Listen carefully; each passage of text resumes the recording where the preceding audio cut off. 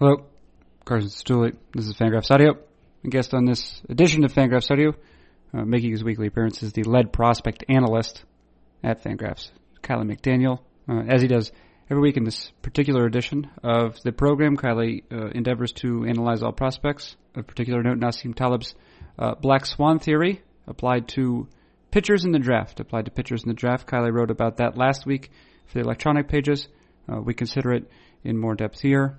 That and another piece that Kiley McDaniel wrote regarding time horizons for pitchers lead us to a conversation about Vanderbilt right-hander, a high-effort starter, Carson Fulmer, where he's going to be going to the draft, where he ought to go in the draft, and what his prospects might be as a pro. We discussed how the Black Swan theory, if it does apply, how it might apply to position players. It's a careful distinction one has to make between type and class of player, but perhaps there's a class of position player to whom it applies. I asked Kiley McDaniel about Dodgers right-handed prospect Jose De Leon, former 24th round pick, who by some non-inconsequential measures has been the best minor league pitcher this year thus far. And finally, Ryan Cordell is a Rangers prospect, former 11th round pick, who has moved, has moved from right field to center field and now to shortstop. He's playing quite a lot of shortstop in their minor leagues for the Rangers. So I ask McDaniel to what degree he's ever seen a player going that direction up the defensive spectrum.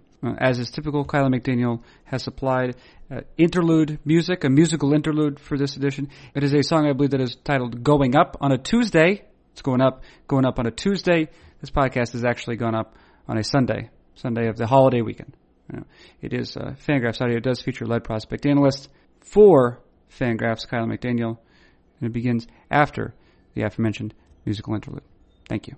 And when I'm working on the weekend, I look back on this and think how we had the club going up on a Tuesday. Got your girl in the cut, she Tuesday. Club going up on a Tuesday. That a duck's quack does not echo. Really? There's something very unique about like the sound pattern that it doesn't echo. It would have to be. And so they thought it was total BS, and then they started doing it, and they're like, yeah, it doesn't look like that's true. And then they like looked at like the wavelengths, they're like, actually, I think it may be true. I forgot what the conclusion was. I think it was that it's true. Wow. Well, even that's funny. It's funny. I've never conducted any home experiments to that. Yeah, every now and then when you watch Mythbusters, I'll go through like phases where I watch it. They'll have one that seems completely like there's no way this could be true, and then it turns out it is. And those are always the fun ones because I feel like 80% of it, you know, what's going to happen. Yeah, right. Yeah. Well, isn't that wasn't that Bill James standard? I'm sure there's a more discipline specific name for this phenomena, but when you are attempting to employ a new metric, you want like 80 or 90% of it to make sense, and then another 10 to 20 to surprise you. Yeah, and there's also like the whole 20/80 principle. There's a whole book about it. I feel like that's one of those sort of scientific things reoccurring in nature with organic beings. It's just sort of how things organize themselves. Right. Is that part of a Fibonacci sequence? It might be, yeah. Hey, you got a new band coming up called Fibonacci Sequence. You gotta love them. I think this is what Pesca meant when he said sound quality, is that you say stuff like that. Hey, new hit from Fibonacci Sequence. Always love hearing their tunes. 2:05, 5 after 2, 5 after the hour, 55 from the top of the hour. I always love when they give you the time like 18 different ways, like there isn't a clock on the thing you're listening to. Yeah. There we go. All right, we've really touched on local radio. Yeah. 72 in LA, 72 in San Diego, 72 everywhere. Hey, all right. We can talk about Black Swans or what? No. Let's do more morning radio zoo crew antics. How about this first? Briefly, have you been to any game? Well, we didn't pod last week, so.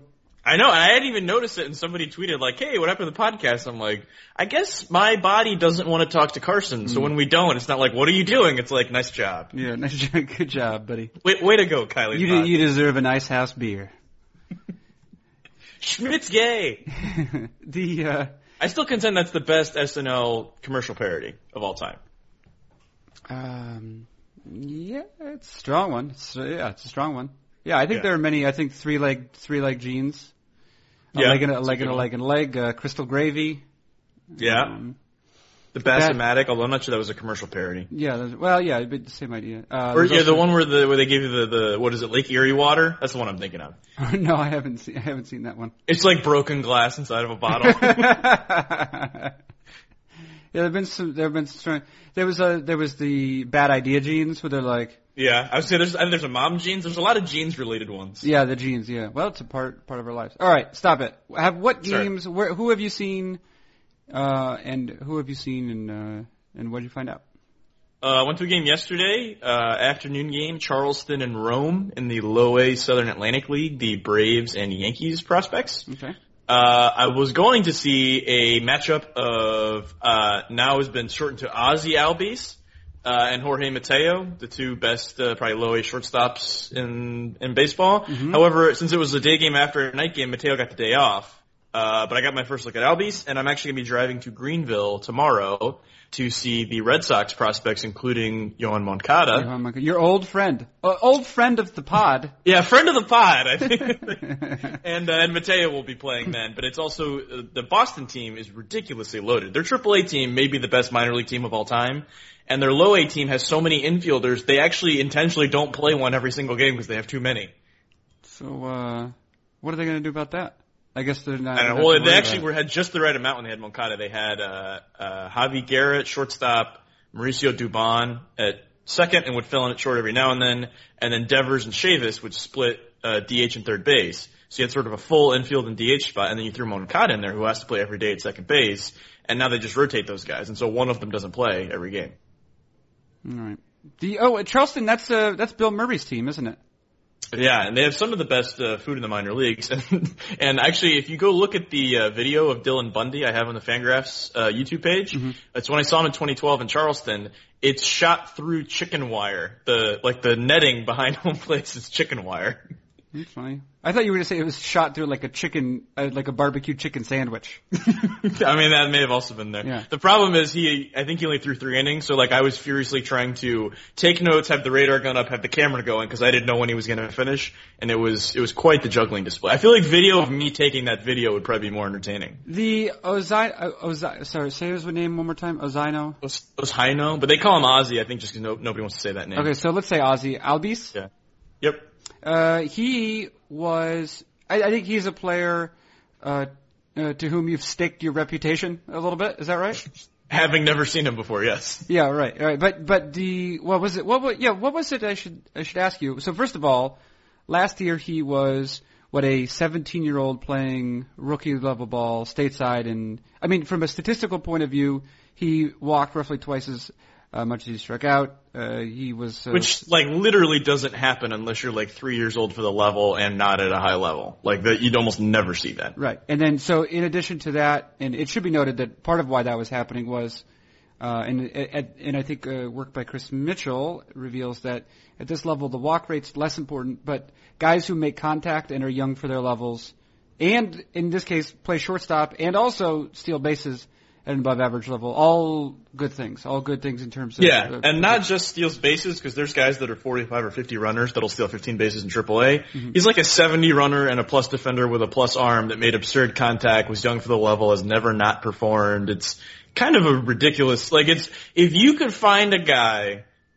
If that was that old and had only played at that level that you were going to be super in on, the only other thing you would add to the mix would be to make him bigger. But if he was bigger, he wouldn't be that good this quickly because, bigger guys take longer to develop. Right. So like if you wanted the sort of surest 17-year-old in short season you could find, you would basically make this guy. Right. And maybe, I don't know, power, or is that what you're saying by bigger? Or? Yeah, if he would look like Troy Tulowitzki, he wouldn't perform that well as a 17-year-old. He would, hit 250 and strike out more. Do you have a sense? Well, that's actually, so...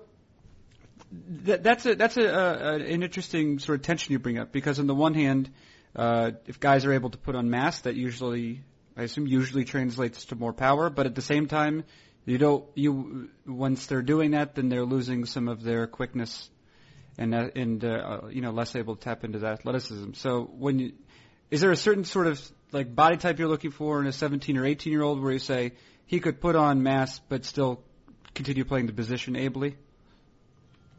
Yeah. I mean, I think you knew that. Well, I was curious as to what it was, because I do think about Troy Tulowitzki sometimes, and actually you don't really expect someone with Tulowitzki's body type to be as nimble, because he's got a good throwing arm, I think, and that's fine. Could you imagine your wife saying, like, do you ever think about me when we're not around?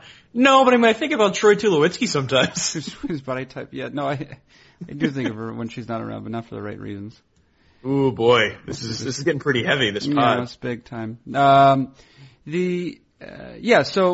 if you just saw Tulowitzki, right? What would be the odds you say, you knew he's a baseball player. He's not just like a businessman, but so you know that he's a baseball player. What are the odds from your point of view that he plays shortstop? Well, he's one of those rare type of guys. There's actually guys sort of like that, defensively speaking, in this year's draft, where when you're really big, and may not get bigger, but you're already big. I mean, what is he, like 6'3", 210? Like, he's a big dude. Mm-hmm. Actually, he might be 6'4". To be that big and play shortstop, you have to be amazingly coordinated and also amazingly athletic. Like I've talked about there is baseball athleticism and then there's just like general athleticism. So general is more sort of football type where it's like size, speed, strength, like what's your 40, what's your vertical, like all that kind of thing. Right. You have to have that to just be able to, move quickly enough and make acrobatic throws and stuff like that. You also need to be sort of baseball athletic, which is a little more like small, quick, first step type things and, arm strength and things like that. And he also has that. And so you have to have both of those. There's a guy named Kyle Holder from University of San Diego in this year's draft that is not quite that big, but has those qualities and is like, I think he's like 6'2", maybe 195. And he is that kind of athlete defensively, but turns out he can't really hit. But he still might go in the top 30 picks just because he's that good defensively and hits left-handed and is like okay looking at the plate, but doesn't really do a whole lot. I think people think like, oh, well, if he can do that, so if you guys can do that, I'm sure we can figure out the whole, there's athleticism. We'll figure out the hitting thing later. And does he have, even if he's not great at the plate, does he still have some raw power? I would assume, given the body type you're describing, he might have some. Yeah, there's some there, but I think it's one of those things where he knows he can't hit for average and power, and so he doesn't really try to hit for power, and he's not even that great at hitting for average right now. So it's kind of neither rather than both. Right. Right. So the answer with regard to Tulowitzki is you wouldn't think it's impossible, but a lot of things have to be going right in terms of this sort of what you might call sort of traditional athleticism, traditional notions of athleticism, and also the sort of baseball specific athleticism. Yes. Right. I probably wouldn't have said traditional notions, but sure. Traditional. You wouldn't have said traditional. I was trying to think of typical athleticism. I remember there was a thing in high school when there was like kind of a dumb kid in my class was asked something and he like usually doesn't have the right answer to the question and a teacher asked him a question and he says da-da-da-da and you see that in the text and we just all look at each other like the word text is not like that fancy but the fact that he said it like that effortlessly in that sentence, somebody gave him that sentence and it turned out he was like reading it from somewhere. We were like, what was the sentence one more time? It was like asking him, like, oh, what in this book, like, were they trying to say X, Y, or Z with, the themes or whatever? Yeah. And he says, like, oh, yeah, I think so, because when you look at the text, and it's like, only smart people say when you look at the text. That's not a phrase text. Dumb people say. Yeah. You're going to say then there's intertextuality, which is really important. You can also problematize texts, and there are multiple kinds of texts. The television programs of text. Well, and if you're trying to compare some of the text over different courses, you have an intercourse relation. Textual. I'm still a child. If you're keeping score at home, you're talking about textual intercourse, I assume. I mean, why wouldn't I be? Aren't we all? I don't know. Well, I try and protect myself from it, but it's fine. This has really gone off the rails. Yeah. Back to the entry point for this particular conversation. Ozzie Albies. Did what you see, did it confirm the conclusions you had reached before seeing him? Didn't get to see BP, and it wasn't one of those days where he's making a ton of hard contact, but just the sort of way the swing worked, you could tell that there was bat control. It was like I think he basically pulled 3 ground balls, and like I think he pulled a fly ball. Mm-hmm. But you can tell by how the swing worked and the way that. Like, how Chris Carter, looked like the football receiver for the Vikings? Looked like he had him and Reggie Miller, I think, are the two best examples of guys who I'm not sure have ever sprinted in their entire life. Like, everything was so controlled, and they knew exactly what they were good at and what they needed to do, and they were still Hall of Famers. It was that sort of thing where it was like, I don't have to, like, try to do, like, a Luis Castillo slap hitting, like, chop the ball towards second base to try to get on base. I also don't need to try to hit it as far as I can. I'm gonna sort of do what I can with these pitches, and they happen to be pitching him inside with fastballs, and so he pulled them. And there was easy bat control to get to all the pitches and sort of make contact, and it just happened that day it wasn't a lot of, like, sort of line drive singles and all that, but there were plenty of solid indicators given what I already knew about him. Right. He remains 18 playing Class A baseball. Yes. By definition, one of the youngest players, if not the youngest at that level. Maybe not the youngest, but. And I should say I wouldn't recommend for people, especially starting out in scouting, to go in knowing a lot about a player and go in looking for what you were told to see. But in that case, I'd been told by so many people and seen a lot of video and was getting a one-game look that if I'm making a conclusion, that's what it would be. I haven't seen enough to make my conclusion, but he's about an hour away from me, so I'll see him a couple more times. Oh, great. And then you say Jorge Mateo was this other player that your designs on seeing. Well, I saw him last year in Instruct, so I already know what he looks like, and it's I think similarly impressive, but little less conviction on the bat, even though it's a generally similar kind of player. I think might be a little more upside because there's a little more pop and a little more speed, and can probably still play shortstop. But yeah, a little more of a smaller guy trying to get to his power that will probably scale that back a little bit. Okay, so that was one game you saw. Anything else of note? I'm trying to think if there was another game I went to. Oh, well, over the weekend I went to go see Carson Fulmer in Alabama playing the Tide. Yes, you did. And I also saw Andrew Benintendi of Arkansas. Yes, Andrew Benintendi. Against Georgia and Robert Tyler, one of the top guys for the 2016 draft, who was terrible. Cool. Oh, he wasn't good, huh? He was not good, but yeah, you could see. I mean, it was like super easy, like 95 to 98.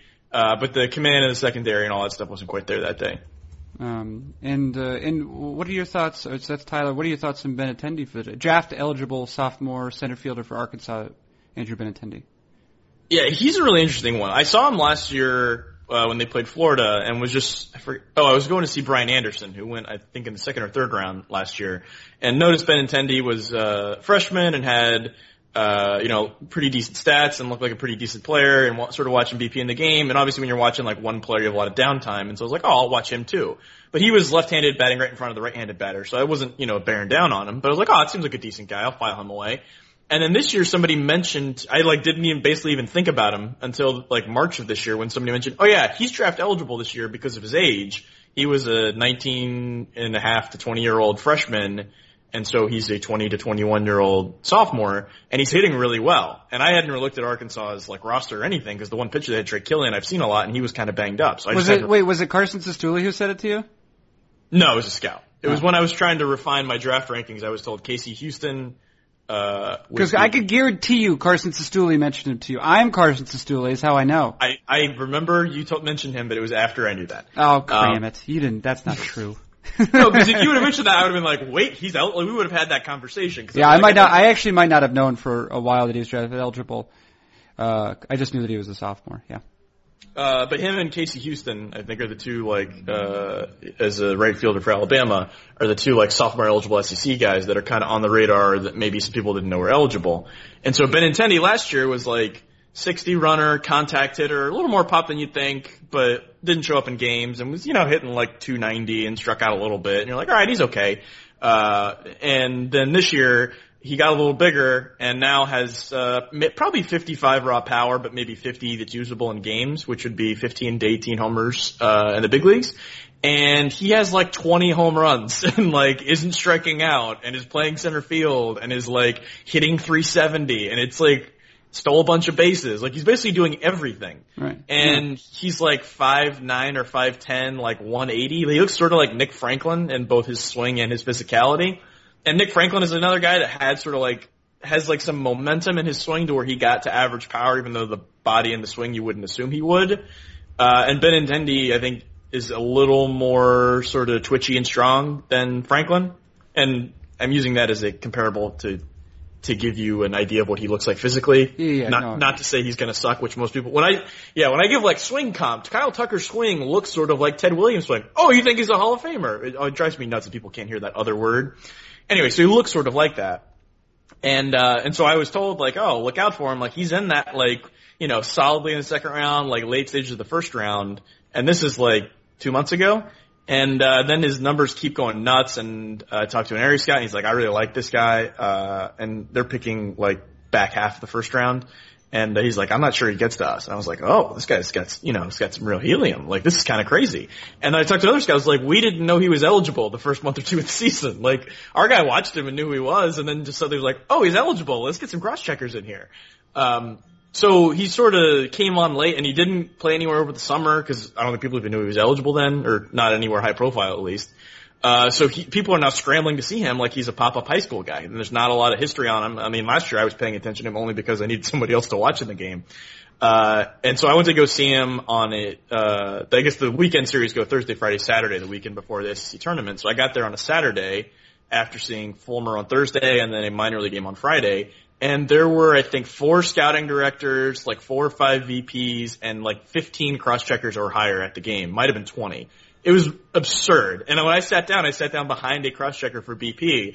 And after Benintendi finished BP, everyone kind of gets up, and he looks at me, he goes, you here for the scouting convention? And I was like, and I start looking around, and there was like, Ruben Amaro was there, and I look around, I saw like three directors behind us, and he was like, yeah, I was kind of surprised by this too. I was like, yeah, I guess late pop-up guy that might go in the top 10, and you get a lot of guys there.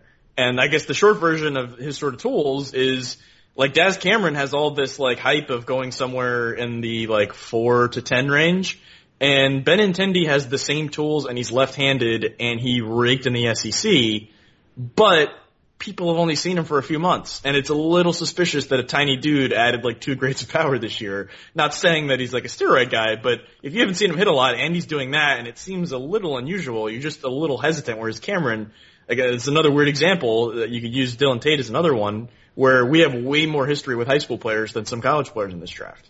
Right, so yeah, I guess, the question, right, is, you say, what do we know about is this reflective of his true talent? Right? That's the thing you need to know. Because if you say, this is his true talent, we believe that firmly, then of course you're very excited. But if you're suspicious about, sort of flukiness, then you are obviously less inclined to put him up at the top part of your draft board. Well, yeah, and I think I'll probably have him in the top 10 on my rankings. Benintendi? Yeah. Oh, and right. I think he's going to go in the top 10 in the draft. Like, I don't think he gets past 12, and I think he probably goes in like that 5 to 9 range. And if you're like, your GM walks in the room the day before the draft, is like, who are we going to take? And we're like, well, we think this Benintendi guy's going to fit. It's like, oh, why have I never heard his name before? Like, there were a couple assistant GMs that were, when I was doing my first mock draft, were like, Ben and who? And they're like in the middle of the first round, they didn't know his name, like 3 weeks ago. And obviously they're not going out and seeing players, but they know the names. Right. So, you're talking, so you bring up like Kyle Tucker, Daz Cameron, or Alex Bregman, and they're like, yeah, I know those guys. And it's like Benintendi right next to him. It's like, our guys didn't know his name until then. So are you confident that a guy you weren't even making any time to go see 3 months ago is right next to those guys? And you're like, yeah, I don't know. And it just sort of makes you pause for whatever reason. What if, as a thought experiment, what if teams were able to do this, right? They perfectly see into the future? That'd be great. No, yes, that's short of that. What I'm proposing is this. They do no research on players until, say, the month before the draft. And then they are able to see every guy. And they also have the benefit, they have the benefit of statistical analysis where needed as well. So you're suggesting that the history is like a red herring? It doesn't really mean anything. It just gives you a nice warm blanket to feel confident about. No. I'm not saying that. I am saying like I might be saying that. You might be saying. Well, I guess that's my question. Because if you saw Andrew Benintendi now, you would be like, well, yes, obviously this is a talented player. But what you're saying is that because the track record's not as long, that casts some doubt upon it. I would also think what? So I was thinking about this with regard to, I saw a report, I think from Kyle Funkhauser's most recent start. Funkhauser is the right-handed prospect out of Louisville, And I think I saw his he sat at 90 to 93 with his fastball. But yes. I feel like he's thrown harder than that in the past. True? Yes, he was throwing like 93 to 97 like a month ago. Okay. So if I go and I see a college pitcher throwing 90 to 93 with reasonable effectiveness, but not also not dominant, I say, okay, that's certainly someone to monitor and to put on our draft board. But he is not what Funkhauser. That's not what Funkhauser has been considered, and he's been considered a surefire first rounder for at least a year, right? Yeah. Yeah. So I guess the point is and we've talked about this in different terms before, but I'm proposing a thought experiment now. If you saw only that Kyle Funkhauser start, you'd have to make some decisions. But what would happen if teams if they were somehow able to scout all of the draft eligible prospects over the course of the month leading up to the draft? That would be interesting, and I think we have not to cast aspersions, another $10 word, but the example of what the Diamondbacks are doing right now may be a decent example of what would happen if you didn't have a lot of history, because all their guys got hired after the summer showcase season, and the only guys that were holdovers or that were even scouting before then are guys who's, area scouts or, regional cross-checkers who aren't going to make the decision. And so if the GM and president and scouting director all weren't scouting and got hired basically before the spring, in effect, and they're making the pick, that's what they're doing. And obviously if that's the case, they're not getting these, cold weather guys or Benintendi, these guys pointed out to them, until, into the spring. The Diamondbacks had 4 guys at Benintendi's game, but they're not going to get to pick him. But I think if the draft happened 2 months ago, he would definitely be a target for them at 43 as a guy that if he gets to 13, they're like, hey, we got, 14th overall money for you. If you can slide down there, go throw out a $5 million, like that would be the guy you go after that has like some warts, but in some ways there's almost no, like the warts is just that he's new, but that's it. And there's also another thing in the draft where we've talked about it before, but there's like biases for guys that have never failed before. They just popped up and like, oh, that guy looks really good, but you haven't seen what summer showcase season, striking out and stuff. Right, you talked about this with Tyler J, I think, right?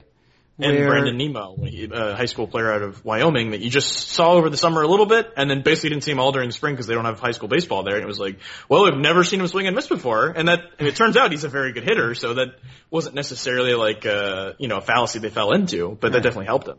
Right, and you brought Tyler J. Yeah, you haven't really seen him start before, but you can imagine he will because you see him in one inning look really good and have 3 pitches and all that, but you haven't seen him fail. So, and that's what's happening with Dylan Tate right now. He hadn't started until this year. He started all this year, and the last couple starts, stuff is backed up. He's throwing too many sliders. Looks like he's not confident. Maybe getting tired. They're giving him a week off this week. If he comes back and is like 90 to 94 next week, like he may slide 3 or 4 picks just because the last 4 starts weren't that good. Whereas if the draft was before that, he might have gone 1-1.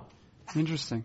Yeah, interesting. But in effect, you would almost expect that to happen. It's one of those things I wrote about this week that, everyone knew if you took Brandon Finnegan, 17th overall, and ran him to the big leagues, he would be really good in relief because that's the one thing we know he can do. The question is if he can be a starter.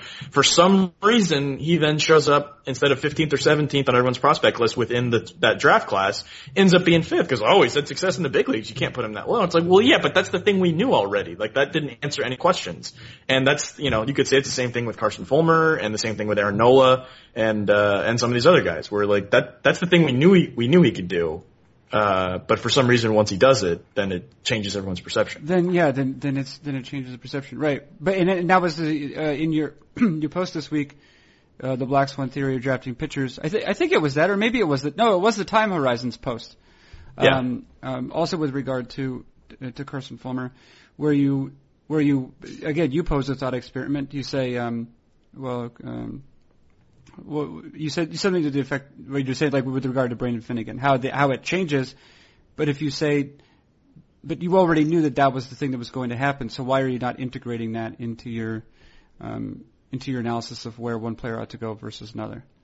Well, yeah, there's a quote that I was trying to find that I couldn't spot on the internet, that Jeff Lunau was talking, I believe in his first couple of years as GM, about like some of the problems in the draft room. And he was saying that a lot of times maybe you're picking, 5th overall and you know that these guys are going to go in the top 3. And so really you're breaking down your board to just like 2 or 3 players.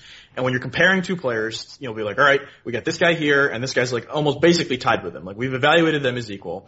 And then you go around the room and say, who do you want? And the scout will say, I want him. He's got power. And we're like, no. Power is already integrated into them being dead even. Talk about something we haven't talked about yet, which often is, makeup or who's got the highest odds to, improve or make adjustments or mental makeup, which you've probably talked about it, but maybe not as much as you could have. You're probably focusing on the physical aspects, which is usually what you do at the beginning of this sort of discussion.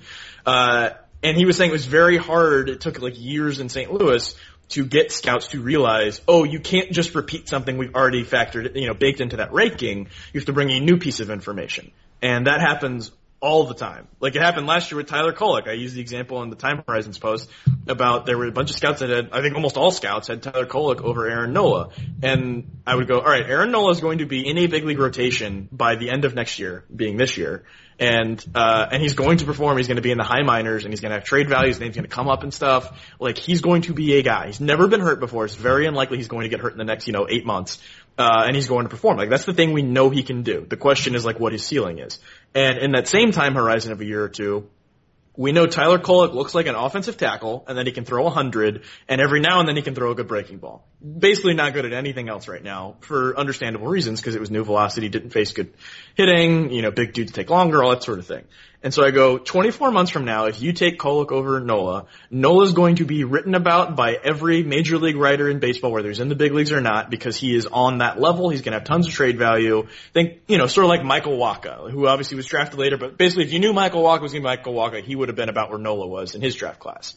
And then with Kolek, odds are, if you take just like a medium outcome, he's going to be in a ball with too many walks trying to figure stuff out. And if you try to trade him, I bet 10 or 12 teams wouldn't want to pay anywhere close to where you would be asking. And so at the very least, if you're going to get full trade value, you're going to have like a limited market for him.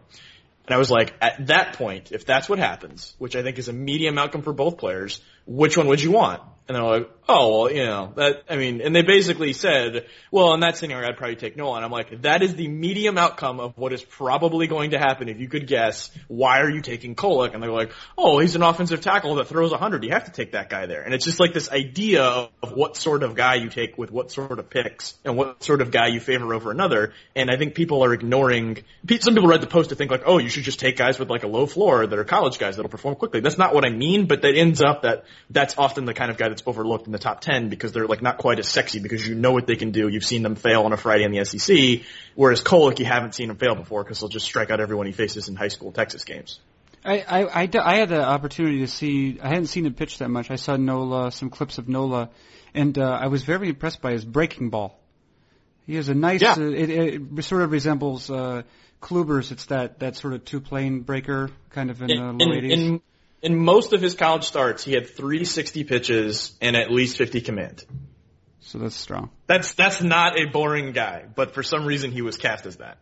Is it because? Well, I've noticed this trend. I don't know. I haven't analyzed it scientifically, but I noticed this trend maybe among those sorts who identify as scouting types to the ceiling. It's not the most likely, or not the median outcome like you're suggesting, but it's the ceiling outcome that is most interesting, and maybe the risk attached to it or the chances of the player actually reaching that ceiling, I think perhaps there's less weight put on that particular variable.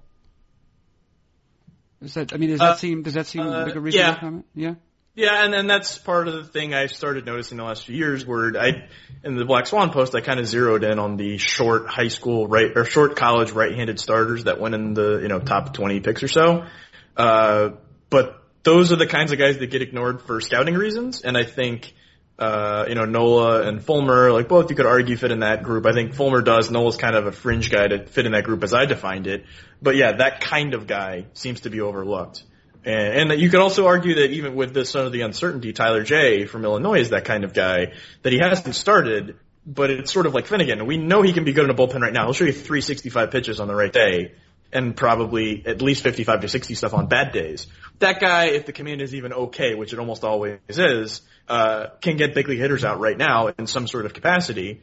But if he goes up and does that like next week, people are gonna be like, whoa, he's gotta be 25th or 30th on a top 100 list because we know he can do this now, and all he has to do now is do it for 6 innings. Like, that seems like a very slow way to go, or a very short way to go from where he already is. And like, this isn't new information. This is like saying I want Kolek because he's an offensive tackle that throws 100. This has already been baked in. It's just you're watching it happen, and it's hard to ignore it, which is, I think, another reason why honestly have any usable data on them. And then once, like Alex Jackson right now has like all these like lofty comparisons to, all these guys he could be as good as, almost went 1-1, ended up going 6th overall, and they just went to low A and apparently had a hurt shoulder and hit really poorly and got sent back to extended to get his shoulder looked at.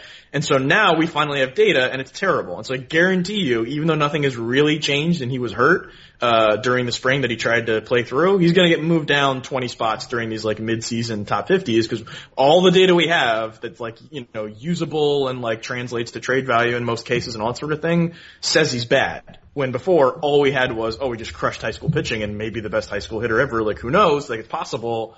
And so people like thirst for that data, and once they get just a little bit of it, they'll move the guy too far up or too far down based on it. What you say about Alex Jackson, I guess what it seems to relate to me to something you mentioned in your Black Swan post. I know that certainly it's covered by, maybe it's covered by Taleb as well. Taleb, right? Taleb? Taleb? I've heard it's Taleb. Taleb. Let's say Taleb. That's fine. Yes. It's definitely addressed, at least a version of it is definitely addressed by Daniel Kahneman in his book Thinking Fast and Slow, is that the human brain is not particularly great at integrating information all the time. It's not necessarily great at understanding how the degree to which, if you have, so say you have information about Alex Jackson, right? And even if the evaluator in question says to himself, well, I know that he's hit really well against high school pitching, but he's also quite young and quite raw, and he could very well have some difficulty in his first exposure to professional ball, but that is sort of part of the range of very possible outcomes, and none of which should alarm us regarding his future. But then what you're saying is once he produces that bad data, then it's all the data that exists. There might be, within that same evaluator, there might be a tendency to say, there might be an alarm. There might be a sort of an alarm, and you say, this is not going as well as we anticipated. Is that, am I characterizing it correctly? This sort of failure to integrate new information, to weight it properly? Yeah, and I think what both of those books, I think one of the things that they both point out is the brain is good at making like big, broad, sort of snap reactions with like sort of a gut instinct that tends to be pretty good. Which is useful during your everyday life, it should be said. And is also useful when you're getting like chased by a cheetah, that you know that this rumbling sound means a cheetah's coming. Like, that's kind of where it came from. Right. But the things that it's bad at is when there's a ton of information and you're dealing with the big stuff, and basically ignore the little stuff because, the more important data gets looked at more than the sort of less important long shot scenarios, because obviously your brain is sort of conserving energy so that it can also notice if a cheetah happens to come up on you while you're thinking about that. And so I think one of the things both of those books talk about is that humans are really bad when they're given tons of data at knowing the long shot odds or the unlikely scenarios coming true. And so when before the draft, I'd probably put a 55 or 60 future value on Alex Jackson. You're assuming you're comparing him to guys that sailed through the minors in a year or two. And so that is the expectation, whether it should or shouldn't be, when you know that any high school player, especially if they're hurt, is going to perform poorly. And you knew that he got hurt after he signed and knew that he was a little banged up this year. Justin Upton had a bad debut in low A and then just took off the next year and was basically in the big leagues the next year. Like, you knew that was part of the process. But there are also examples of players that were highly touted, were terrible eventually, or terrible like in that first full year, and then were terrible after that and ended up being terrible forever. And very few of them, but some of them. And so you look at that and you're like, all the data I have is negative. The guys that were terrible all look like that, and some of the guys that were just okay also look like that. And of the players that are great, only some of them did that, and that's all I have. So let me sort of go with the group that is the most likely outcome for guys that have performed like this, completely ignoring all the stuff you thought before the draft, which should be way more important. And so one of the things I'm trying to do, which I guess is a bit of a teaser, I will be putting future values on all of these sort of first and second round type guys before the draft to try to keep myself accountable for if I raise it too high or too low just because of their summer performance, or if I do, it'll be because, before the draft we didn't know X. Teams were kind of laying in the weeds on this guy. He's actually better than this, and since I didn't see him this spring, I didn't know that. Which happens sometimes. But we need to, if I'm going to change what I think about a guy, I need to have data, which I think in the process of going from pre-draft to draft to that first offseason, there's a lot of moving without very much data being shared by the prospect people. So, I see what you're saying. Right. So there is change of opinion, perhaps influenced by the enthusiasm one team might or another might have for a certain player? No, well, I mean, that may be a proxy for how good he is. I'm saying they will look too much at the short season summer after they sign data as a proxy for how good he is right now, as a proxy for how good he'll be in the future, when that should almost be ignored for some guys. Okay. Yeah. Yeah, I think that the work that's been done, looking at translating stats from the low minors and using those as predictive measures, I think that those would also, like Chris Mitchell's done work with that. I think that it would concur. I think that, or alternatively, perhaps there are some metrics which will give you hints, and then others that don't. I mean, if a guy's not striking out, that's good. Right? I mean, you could probably say that's good. Yeah. He's not striking out. And if he's striking out a lot, then you say, well, contact is an issue maybe, but maybe maybe that's the sort of play areas to begin with, and therefore, I don't know what the reputation is regarding Alex Jackson's, his rate of contact, but it's a power guy there'll be some strikeouts, but he's also an advanced hitter, so it's sort of like choosing to be a guy that strikes out some rather than not being able to hit it. Right. And then there are some guys some hitters who are quite good. Certainly Matt Kemp was this sort of hitter for a while. And someone just wrote about him that Tony Blanchino is looking at, players who led, last year, both in the AL and the NL. I think he wrote the NL version today, which is Thursday, which might be yesterday. I'm not going to boss people around, tell them when they're listening to it. They're the ones who know.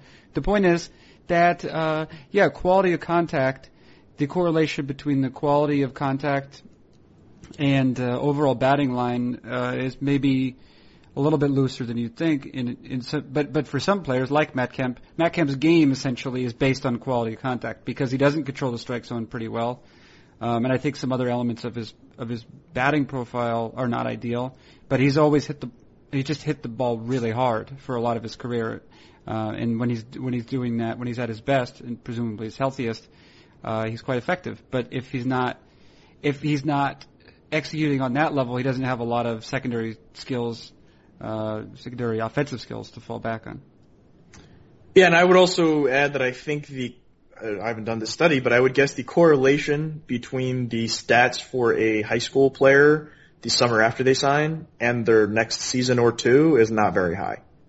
Yeah, that's probably true. I feel like a lot of guys are advanced enough that they'll just rake that summer against, short season guys, retired college guys, and then maybe have some trouble against more advanced guys. And then there's certain guys that are terrible after they sign or get hurt or tired or whatever. And then the next year they kind of put it all together once they sort of, get their full win, which I think will probably happen with Jackson once he kind of gets healthy and gets back out there.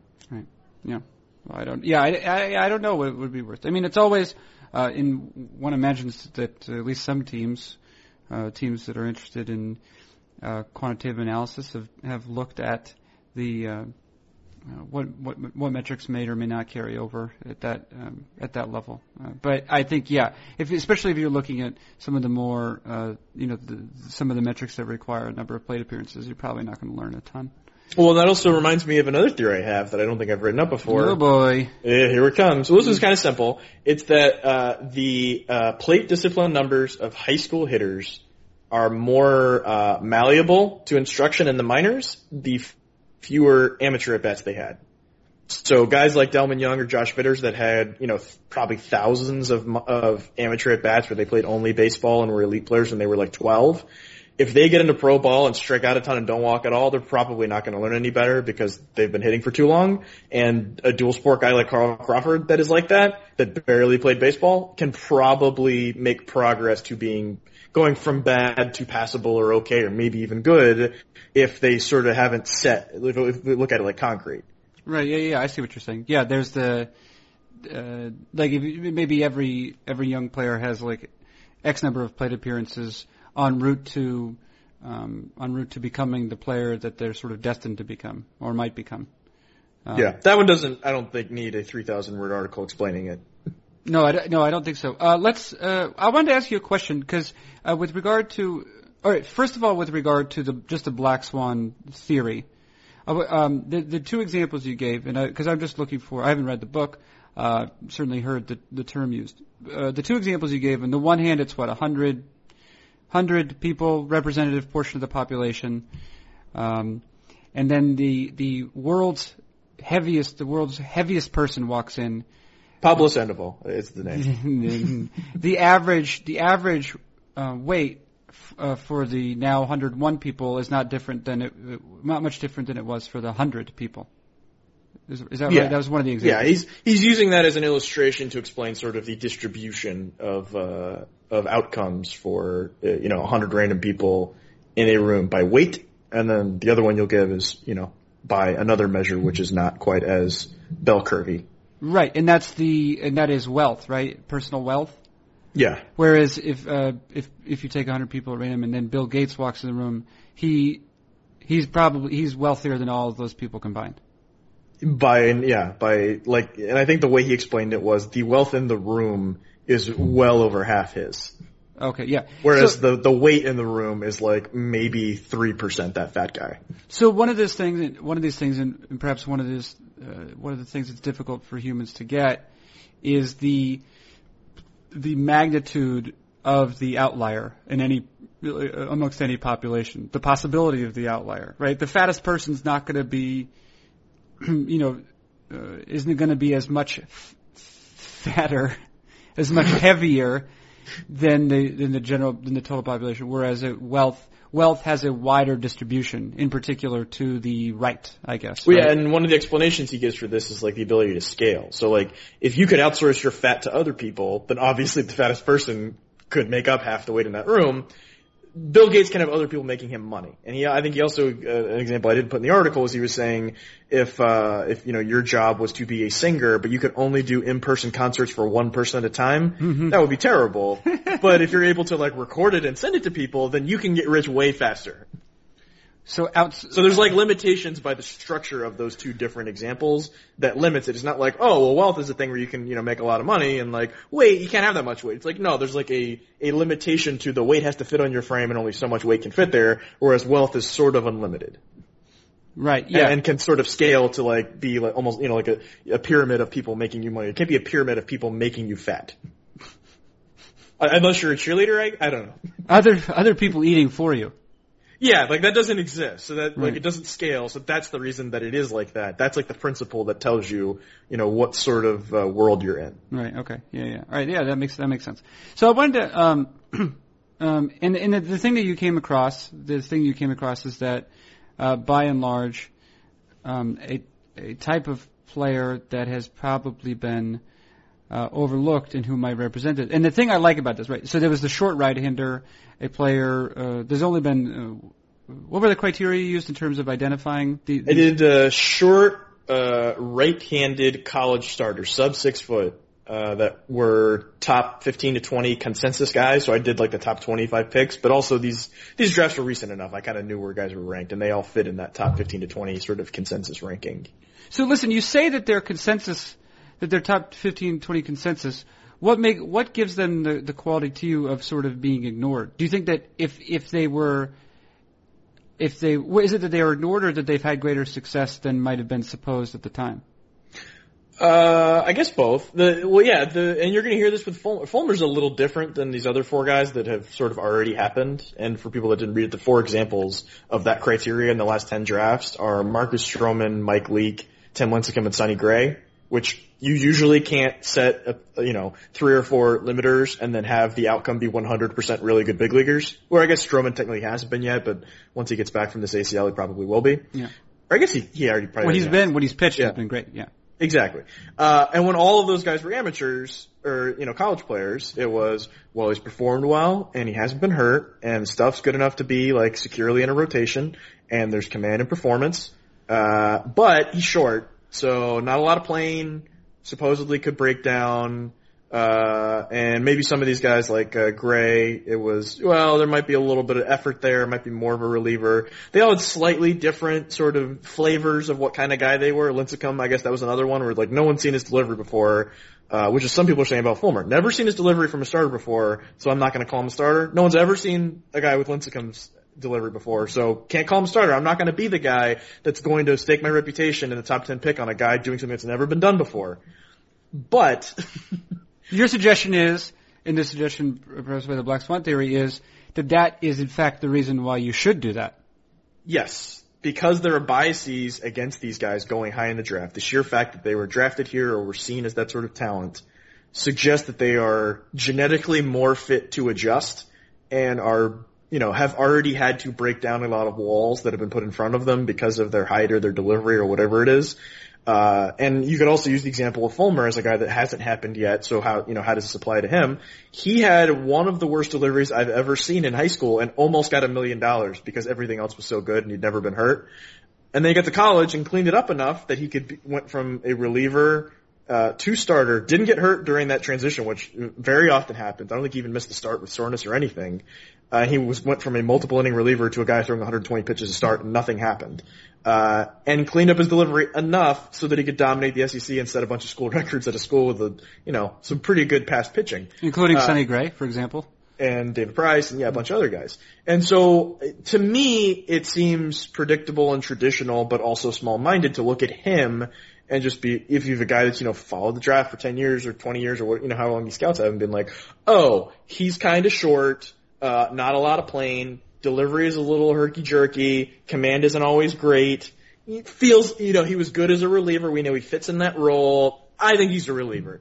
And my argument had always been, look at name all of the other guys that fit that description, and I'll name those 4 or 5 guys, and I've even had statistical guys that I've talked to recently that I said that argument with, and they're like, yeah, but who are the guys that didn't work out? And I was like, I can't think of one, can you think of one? They're like, no, but there's gotta be some guys that didn't work out. And so I went and did that research, and once I saw if you go only sub 6 foot, all of them have worked out and worked out really well.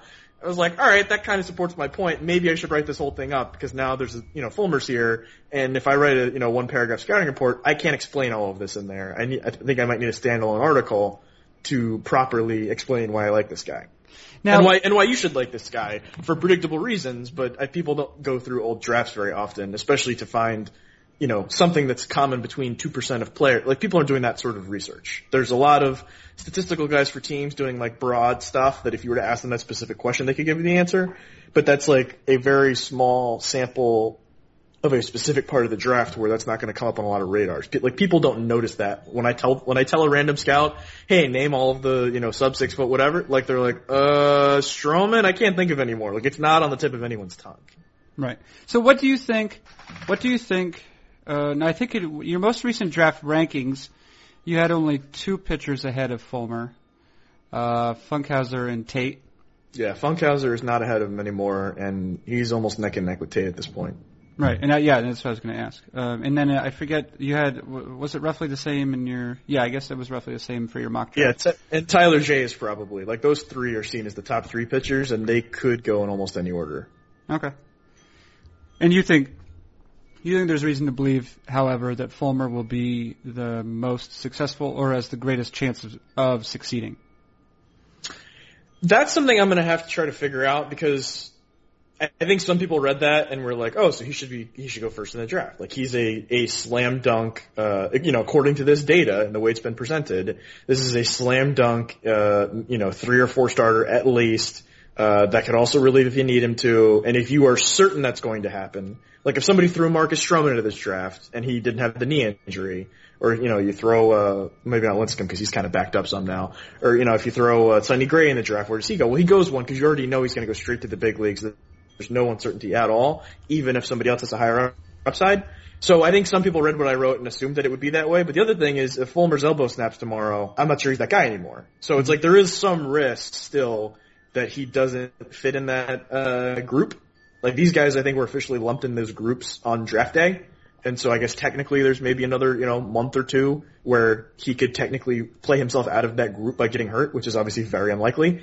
And there's a chance that he's just the one of this group that happens to become a reliever because that's the way they develop him or whatever, although I think he'll be a starter. And then a guy like Tate, is like 6'1", like he's like on the fringes of it, but the fact that he has huge stuff, and hasn't pitched that much, like he's not the opposite guy, but he's not that kind of guy.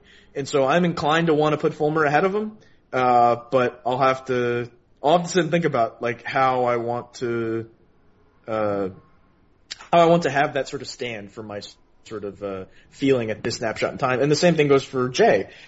If, Jay being left-handed, those guys are always more appreciated in general, which is why I didn't include lefties in that. And he's also short. All three of these guys are short. But he hasn't started enough to fit in this group. And if he did sort of like a Tate situation, all three of these guys should be considered that sort of guy, cause none of them have been hurt and they've all performed well. It's just two of them have been relievers. So it's kind of hard to lump them in there because you don't have the bulk of performance you have with Fulmer and these other four. So yeah, I don't know what order I'm going to put them in the rankings, but I mean, they're all going to be in the top 8, and I think they're all going to get drafted in the top 8 or 9, so.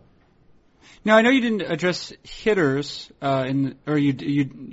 you addressed them to say that you would not be addressing them. They were not within the scope of that particular post. But do you think that with regard to hitters, and utilizing the Black Swan theory, that there might be, for example, that maybe like tweener outfielders or like undersized shortstops or something, they might be the hitting equivalent? Yeah, I mean, I've thought about that a little bit. I know a couple years ago when I was sort of kicking this theory around, I did a podcast with Eno when I was at my past job, and we talked about Clint Frazier possibly being one of these guys because he had 80 bat speed. But that's exactly the kind of thing, I guess I was thinking of in terms of what's the unusual thing that could make a hitter even better than people think. And I thought, maybe it's bat speed. Like, that's a thing that doesn't necessarily affect the style of hitter you are. Like, you can still be dictated to by pitchers, and the amount of bat speed just makes it easier for you to make contact. But that's exactly the kind of thing that's appreciated by scouts. And he went 5th overall, and even though he didn't have a great spring. So I didn't feel like that was it. And I don't feel like the style of hitting, for reasons I explained in the article, like, fits sort of the undervalued skill. And so what you're suggesting, maybe a class of player or the defensive position, or, the style of hitter in the sense of, contact over power as opposed to power over contact, that kind of thing. That's possible that that's it, but as I sort of explained in the article, the sort of, prescription for how you deal with players that appear to be, in that sort of, I guess the weight scenario of someone walking in where you're talking about a bell curve, is to, combining that and Kahneman's book, is kind of just make a scorecard of like, here's the 6 skills that matter, rank these 6 skills on, a 2 to 8 scale, and then average all those numbers, like make it sort of as simple as possible, and rank them based on that, and that feels like the right approach for hitters. Like, that's what scouts have done. You can go back and look at drafts and be like, yeah, they're better at predicting hitters, or, when you go to, AA or, higher levels for, prospect lists and things like that. That feels like the kind of approach that would predict hitters. And there may be examples of guys that you may be thinking of that are like, hey, what about, I know scouts will bring up Alan Craig when I'm doing prospect lists. Hey, what about the unsexy, not huge bat speed, not huge power corner guy that, didn't have high draft pedigree, but really hits. And if he keeps doing that at the big league level, he's a guy. That kind of guy seems underappreciated even AA. Yeah, and maybe there are specific examples like that where guys that fit that profile that also have these 3 statistical indicators, those are the guys that will succeed out of this group. But that seems, very specific, and although I guess the college pitcher thing is also very specific. So yeah, I'm sure those things exist, but it didn't seem as readily apparent to me, and I also was trying to apply it to the draft. It didn't seem readily apparent to the draft. That's pool fine. Of players. I'm just curious. Could I ask you just about? We've been doing this for almost an hour, so we can get going soon. The Have I fulfilled Dave Cameron's requirements? Fulfilled his obligation. Yeah. I want to ask you just about a couple of players in particular. One of whom is, I don't know, he's almost beyond black spot. I'm curious how you feel about him. Is Dodgers right-hander Jose De Leon, who has, I think, at this point produced as a 22-year-old, I think, in the High A California League. I think has produced the best strikeout and walk rate differential, which is a pretty strong indicator of, talent, or at least of performance. And he's done it, he's increased his velocity over the last year. He also has a really good changeup. I'm curious as to where you are right now on Jose De Leon, and what we're talking about, like, how much of a sample do you need before you jack a guy up? I don't think he made your top 200 list, but I would imagine with the performance now in combination with the stuff that he you would view his future more optimistically. Yeah, he was the guy that was a super low-profile guy, and then the stuff kind of exploded last year in rookie ball. Well, 20-something round, right? Like 22nd round? 24th round, and he was 21 years old last year, and was still in rookie ball. And then went to low A for 4 starts and had absurd numbers, almost 17 strikeouts per 9 and less than 1 walk. But he was also like 2 years old for the level, and it's 4 starts. And you're like, all right, stuff's good. We don't really have a track record of him throwing hard, so we're not even sure his body can handle it. Maybe his elbow pops once he has his 5th start. And we haven't seen him against guys that are his age yet. And so I put him in the 45 group and said, all right, he's behind guys like, I think I had him behind Chris Anderson and some other guys that are, generally similar, but have been sort of on the radar for a couple years and have performed and have thrown that hard for a while and all that sort of thing, where you're a little more comfortable with. And then De Leon comes out this year as a 22-year-old in High A, so only 1-year-old for the level, and has had similarly great numbers in a very pitcher-friendly league in 7 starts. So now you've got double-digit starts and performing against guys closer to his age, and was in a hitter-friendly league. Presumably will go to Double A before the end of the year. The stuff is very good. It's, I'd say 3rd, 4th starter stuff. And obviously the performance is great, so you could say the command may be even better. There may be like some deception or something that's playing the command, better than it may appear at sort of first blush. So maybe it's a solid 3rd starter. That would obviously be a great find at that level and all that sort of thing, but we're also talking about 11 starts, which I think we're still in the area where we're not sure his arm can handle this yet. It probably can, but we're not positive. So yeah, I would move him up at least into the top 200, and I don't know if he can keep this going to the middle of the season where we've got like a solid, half season to maybe 2/3 performance at this level. Maybe he gets bumped to Double A. There's a couple good starts. I think at that point I'm ready to get on board and put him in the top, put a 50 on him and put him in the top 140 and all that sort of thing. But there's also not necessarily a great rubric for how to, because we know what the stuff is and we can see the performance, and so there's not a great rubric for like how you rate a guy after like 10 starts. When he's facing guys way younger than him. I'm not ignoring scouting reports. We know how good he is. But like I said, I'd rather be able to talk to multiple guys that have seen him this year and see a full year performance and kind of get all that under his belt so that we can, take out all of the qualifications of can his body handle this? Has he faced a guy his age yet? Like all those sorts of things.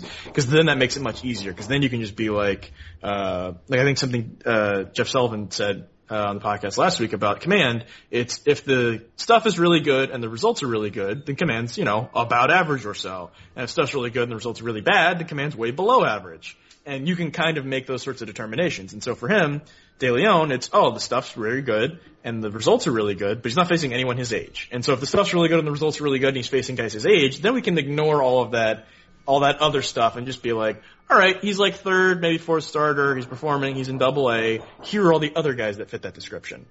And I'm not quite comfortable doing that yet. Right. One last player I want to ask you about, and I actually, let's see, I think I might have noticed him because of his statistical profile at sort of towards the very end of last year, but then became more enthusiastic about him, not only due to a report that Nathaniel Stoltz wrote last year, but then also some notes you had about him in the Texas Rangers post you did evaluating the prospects post, top prospect list. I think you had him included in the others notes. Ryan Cordell. I think he was drafted out of Liberty University in 2013. 11th round. I don't think he got a particularly large bonus. Ryan Cordell is interesting. So you described him as you noted that he was a large athletic person who had had maybe unexpected success with the bat. That was how you characterized him, something along those lines. And I took note of the athletic part because I noticed that he had been playing mostly corner outfield. And I'm curious if you have heard of something like this happening before. In his first year in professional baseball, Ryan Cordell played, I think, almost exclusively right field. That would have been at low A. Last year, splitting time between Class A and High A, but mostly with the former, he split time between right field and center field. So slightly more ambitious defensive requirements. This year, he's also splitting time, Kyle McDaniel. However, he happens to be splitting time between center field and shortstop now. So it's an unusual path. Yeah. He is rocketing up or to the left, or whatever direction you want to think of, the defensive spectrum. Curious for you, what does that mean about maybe Ryan Cordell specifically? I don't know if you have any opinions on that. This might be the first time you're hearing it because you've been concentrating on other things. But generally speaking, are you familiar with that trajectory for a prospect? Well, I can actually have some experience with him, so I can tell you. So I remember when he was in his draft year at Liberty, a scout told me, he ran a 6.5, which is 70 speed in the 60, and he's 6'4". Mm-hmm. And I was like, whoa. And he was like, yeah, but I'm not sure if he's a guy. I don't know if he can hit. And then by the sheer fact that he went in the 11th round implies that everybody thought, I'm not sure this guy can hit. Right. It implies that even the team that wanted him the most, the Texas Rangers, weren't sure that he could hit. Yeah, and so then he gets in the system, performs a little bit, but that doesn't necessarily mean anything. Just, he's older and he's athletic and all that could break down. And then I was actually talking to a guy with Texas, and he's like, yeah, we're going to move him to shortstop this year. And I was thinking like, he was kind of interesting as like a, all-purpose outfielder that hit a little more than you expected, that was very athletic. And, but now you put him at shortstop. I didn't even know he had played shortstop. He was like, yeah, he hasn't played since high school. And I was like, that's a little weird. And so, yeah, then he got on my radar. I'm like, well, this guy can hit at all. You've got a 6'4" shortstop that can really run. Like, that's pretty interesting. And, he's still hitting. So I don't know what to say. I haven't seen him before, but, he's been an interesting guy for a while, and he keeps hitting. And like you said, he's moved up the defensive spectrum. So it's clearly, I don't know, it's something. But yeah, there's not a lot of examples of this. Yeah, that's what I was curious about. You don't see it. It's very But he'll common. be on there. I'm going through and editing these lists, and he'll be on the list now just because that, like, if you're a 7-year-old that can play shortstop and you're 6'4" and you're hitting, like, that's something. Yeah. It's very, right. And of course, it's very common to see players, because basically everyone who is in professional baseball, especially right-handed throwers, they were all shortstops at one point or another. Shortstops or maybe catchers, depending on what their teams needed. I mean, that's fair to say, right? Or 90% of them. Generally speaking, yeah. Yeah. Unless they're left-handed. Right. And then, they've generally gone, they've trickled down the defensive spectrum. Some of them more quickly than others. Some of them have played, like Mike Morse at one point, whether he should have been or not. He even made major league starts at shortstop. And it would be surprising to see him. So did Miguel Cabrera. Yeah, right. It would be surprising to see both of them there. But rarely. Bartolo Colon was a starting shortstop in 1973. He was someone, maybe. Yeah. I agree. Anyway, a curiosity. It would be interesting to see. It's rare. I don't have any precise cases of it. I guess it's happened to us in the majors recently. Steve Pearce has started to play some second base for the Baltimore Orioles. I know that Doug. Well, I feel like there's some precedent for that. If you're like a good third baseman, corner utility guy, you can slide over and play a fringy second. Like that's a little more common. Right. And Doug Mankiewicz, I think, did that at one point too. A lefty. Doug Mankiewicz, who's managing the Double-A Chattanooga Lookouts, who I just saw. You are. Hey, way to wrap it up like a bow, Kylie McDaniel. I actually have one more thing I wanted to point out, though. All right. To really ruin this. I added a note. Actually, I don't think you technically edited it, but I added a little 2-paragraph note at the bottom of the Black Swan article because a number of people further down in the comments, the first 15 comments are all like, Kyle, you're the best. Let's carry you on our shoulders through town square. But a little lower down, which it's scheduled for Friday, by the way.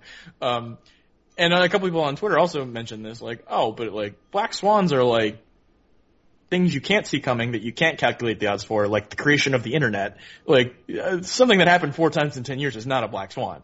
And I was like, yes, thank you for pointing out this obvious point. I think that was pretty clear in what I wrote, that, it's supposed to be an unforeseeable thing that's very hard to see coming, that, experts, thousands and thousands of experts in an industry and finance can't see it coming. It shouldn't be easy enough that I can just be like, I'm short right-handers, and be like 4 of them out of 10 years, like, oh yeah, there'll be another one every year or two. This is so rare. It happens every 2 drafts. Like, I realized that. Stop being a wet blanket, you academic weirdos. Yeah. Also, whenever you read anything on the internet, there's always somebody who wants to tell you what's wrong, even if it is 100% right. Yeah. And so I added a little 2-paragraph thing where I basically explained, yes, this isn't technically by the academic standard a black swan, because a black swan would be Albert Pujols going in the 13th round 16 years ago, and no one that good going that late since.